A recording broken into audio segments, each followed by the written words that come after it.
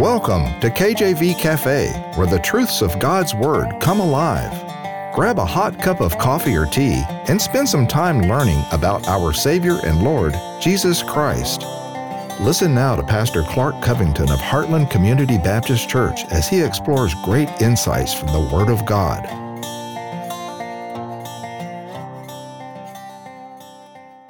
Amen. Glory to God. Welcome to the program. Welcome to the cafe. Pastor Clark Covington here. Another edition of KJV Cafe. Hey, you have a coffee? You got something good brewing there? Some decaf maybe, or something not decaf. I wish I did. I had a cup early this morning, and that's it. I've cut myself off from the coffee for today, but there's always tomorrow to look forward to. Hey, either way, I'm just so glad you joined me here at KJV Cafe. We view ourselves as a Bible study, just like you're in a cafe. You open the Bible, nice and relaxed, dig in there deep, learn great spiritual truths, and leave a more mature Christian. That's really our goal here, is to win souls to the Lord and edify the saints. And by God's graces, we're on 2 years here, 2 years of the ministry of KJV Cafe. All right, so today we are speaking on, a real tough one here to swallow, but a very important lesson, and it is this. Okay, imagine yourself saying this: I will not turn from your precepts even though they expose my sin. Okay, God, I will not turn from your precepts even though they expose my sin. God's ways are for our good, and they often show us our sin and shortcomings. Think about that. God's ways are for our good, and at the same time, they often show our sin and our shortcomings. Now, you may say, "Oh, I don't think so. I mean, God says, 'Thou shalt not lie,' and I don't lie. So how does that show my shortcomings?" Well, maybe not lying, but maybe another one. Maybe the Bible says to even lust, to look at another with lust is to commit adultery in your heart. Maybe that's an issue. Or Paul even writes that he didn't know sin until he knew what coveting was. And so how often do we go visit a friend and say, "Oh, their house is nice. I'd like a house like this." Or, "Oh, they have a boat. I'd like a boat," or a car. "I'd like this car," or whatever it may be. Or maybe it's not coveting a material thing. Maybe it's coveting a position at work, or coveting the popularity of a friend at school, or coveting in the ministry. Goodness. I mean, you see oftentimes you go into a revival meeting or something, say, "Oh, they have a nice fellowship hall. Oh, they have a big sanctuary. Oh, they run so-and-so many people." Not that I'm speaking from experience. I think where I get caught up. I was at a revival meeting not too long ago, and I had to repent before the Lord because I said, "Man, this is a really nice gym. Oh, what I could do with this gym." And then I just said, "Lord, forgive me." The point is, okay, here's the point. That open dialogue with the Lord, and that not condoning the sin, not letting pride get in to condone the sin, but understanding that we are to serve a holy God righteously as we can here on this earth, and that understanding that the more that we get to know the Lord, the more it may expose our sin, we still should get to know the Lord. These two truths are connected, and they're there for a reason. And this really is about mature Christians accepting them. This is the meat of the word. This isn't the milk of the word. This isn't some simple theology here. This is pretty deep. The idea that I will not turn from your precepts even though they expose my sin. Our text verse here is Psalm 119, 104. "Through thy precepts I get understanding. Therefore I hate every false way." Psalm 119, 104. "Through thy precepts I get understanding. Therefore I hate every false way." So what are godly precepts? I found this from Higher Ground Ministry. I thought this was a good explanation. Any commandment, instruction, or order intended as a rule of action or conduct, especially a practical rule guiding behavior, technique, etc. In the scriptures, the word which is translated precept is a general term for the responsibility God places upon his people. Okay, responsibility God places upon his people, a commandment, instruction, order. Godly precepts are what God wants us to do, how God wants us to live. And godly precepts, as you get to know them, expose sin in the world, but oftentimes sin in our lives. And that goes back to the idea of getting the plank out of our eye before pointing out the speck in someone else's eye, right? And we have to understand that it's easy to say, oh, it's always someone else's fault, and oh, we're just living for the Lord, doing the best we can. It's much harder to look inwardly and say, you know what, this scripture really cuts to the core. This scripture is talking about something that I'm really struggling with, and again, God's precepts are beyond just the 10 commandments. They go very deep, amen? And so we need to think about that in detail. I mean, look at Job, right? You look at Job, and he went through so many problems, all that he went through as he was afflicted by the devil, right? And Job 13:15 is an incredible verse. Job 13:15. Though he slay me, yet will I trust in him, but I will maintain mine own ways before him. Job 13:15. Wow. Though he slay me. And so as we get deeper into God's word, one of the blessings of being a preacher and preaching on the radio is constantly spending time in God's word.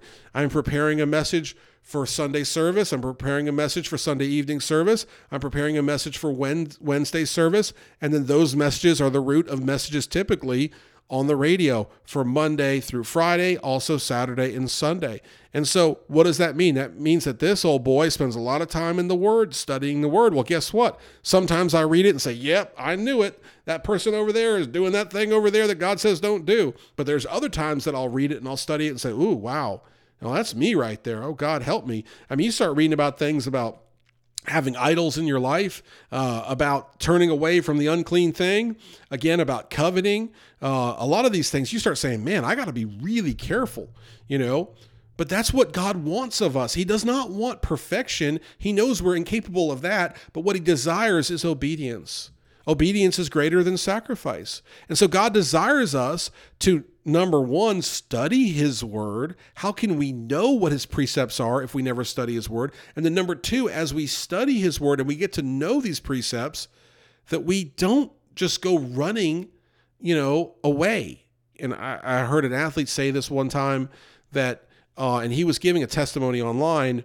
I think he was a pro athlete, but he said that a lot of times before he got saved, he would go to these like Christian events, seminars or whatever that the players would go to with a chaplain or whoever it was.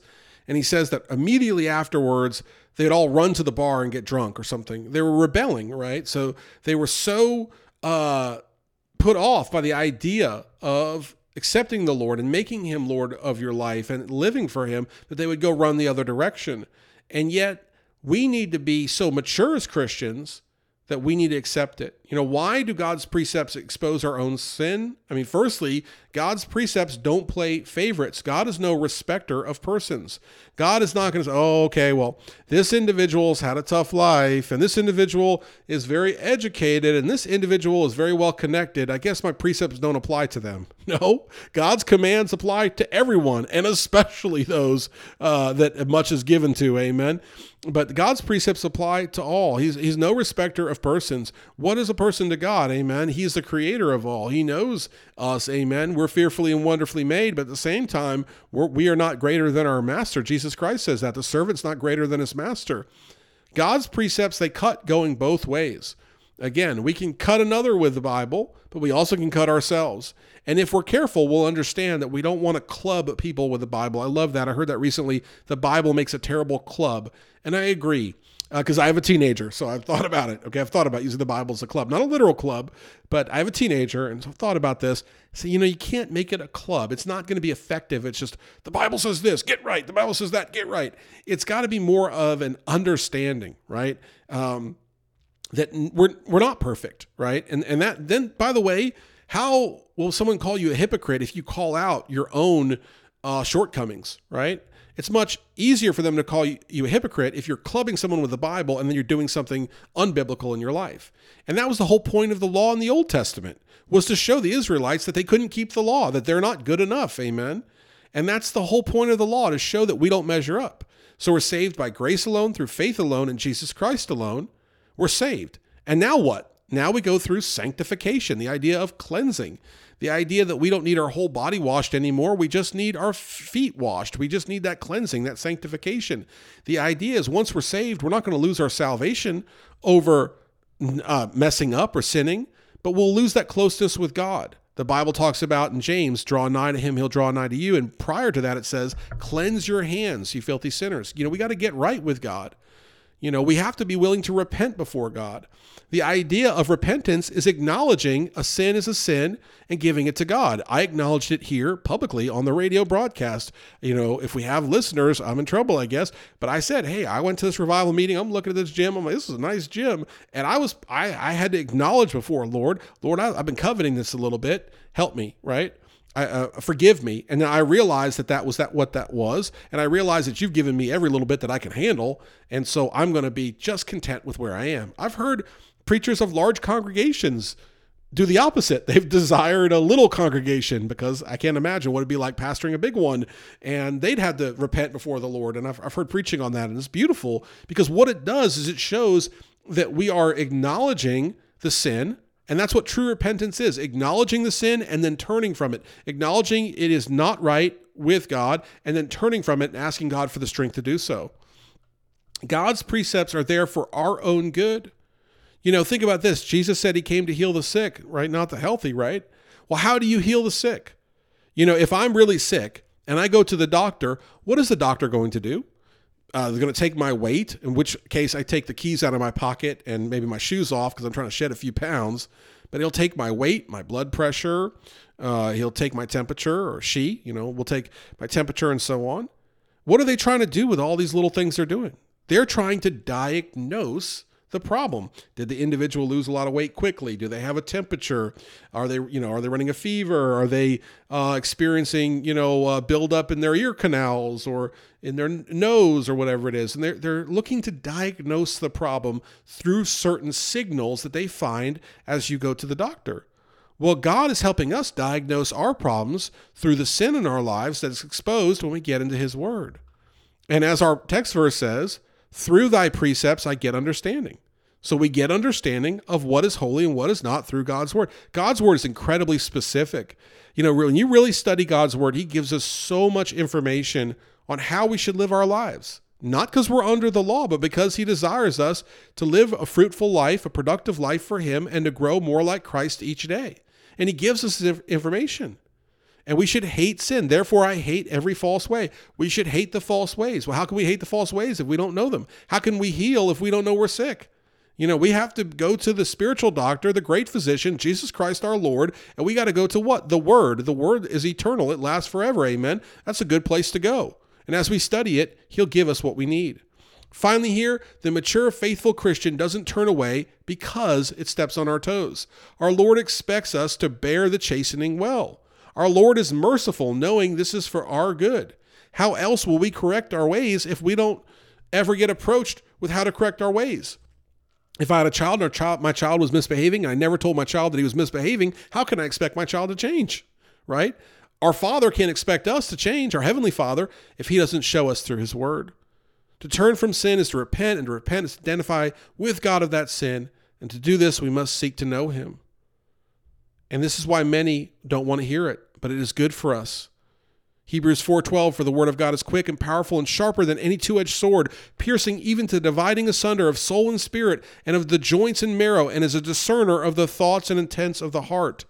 That is our word, a discerner of the thoughts and the intents of the heart. And just because the word does that does not give us license or reason to turn from it, but instead we should be brave and know that our God loves us and seek diligently in his word to learn about what he'd have us to do and how he'd have us to live. And when we stumble upon things, or when God reveals things by the working of the Holy Spirit that we need to change, we need to be willing to change. We need to turn to God and say, God, help us. And through the working of the Holy Spirit, he will, and we will be blessed.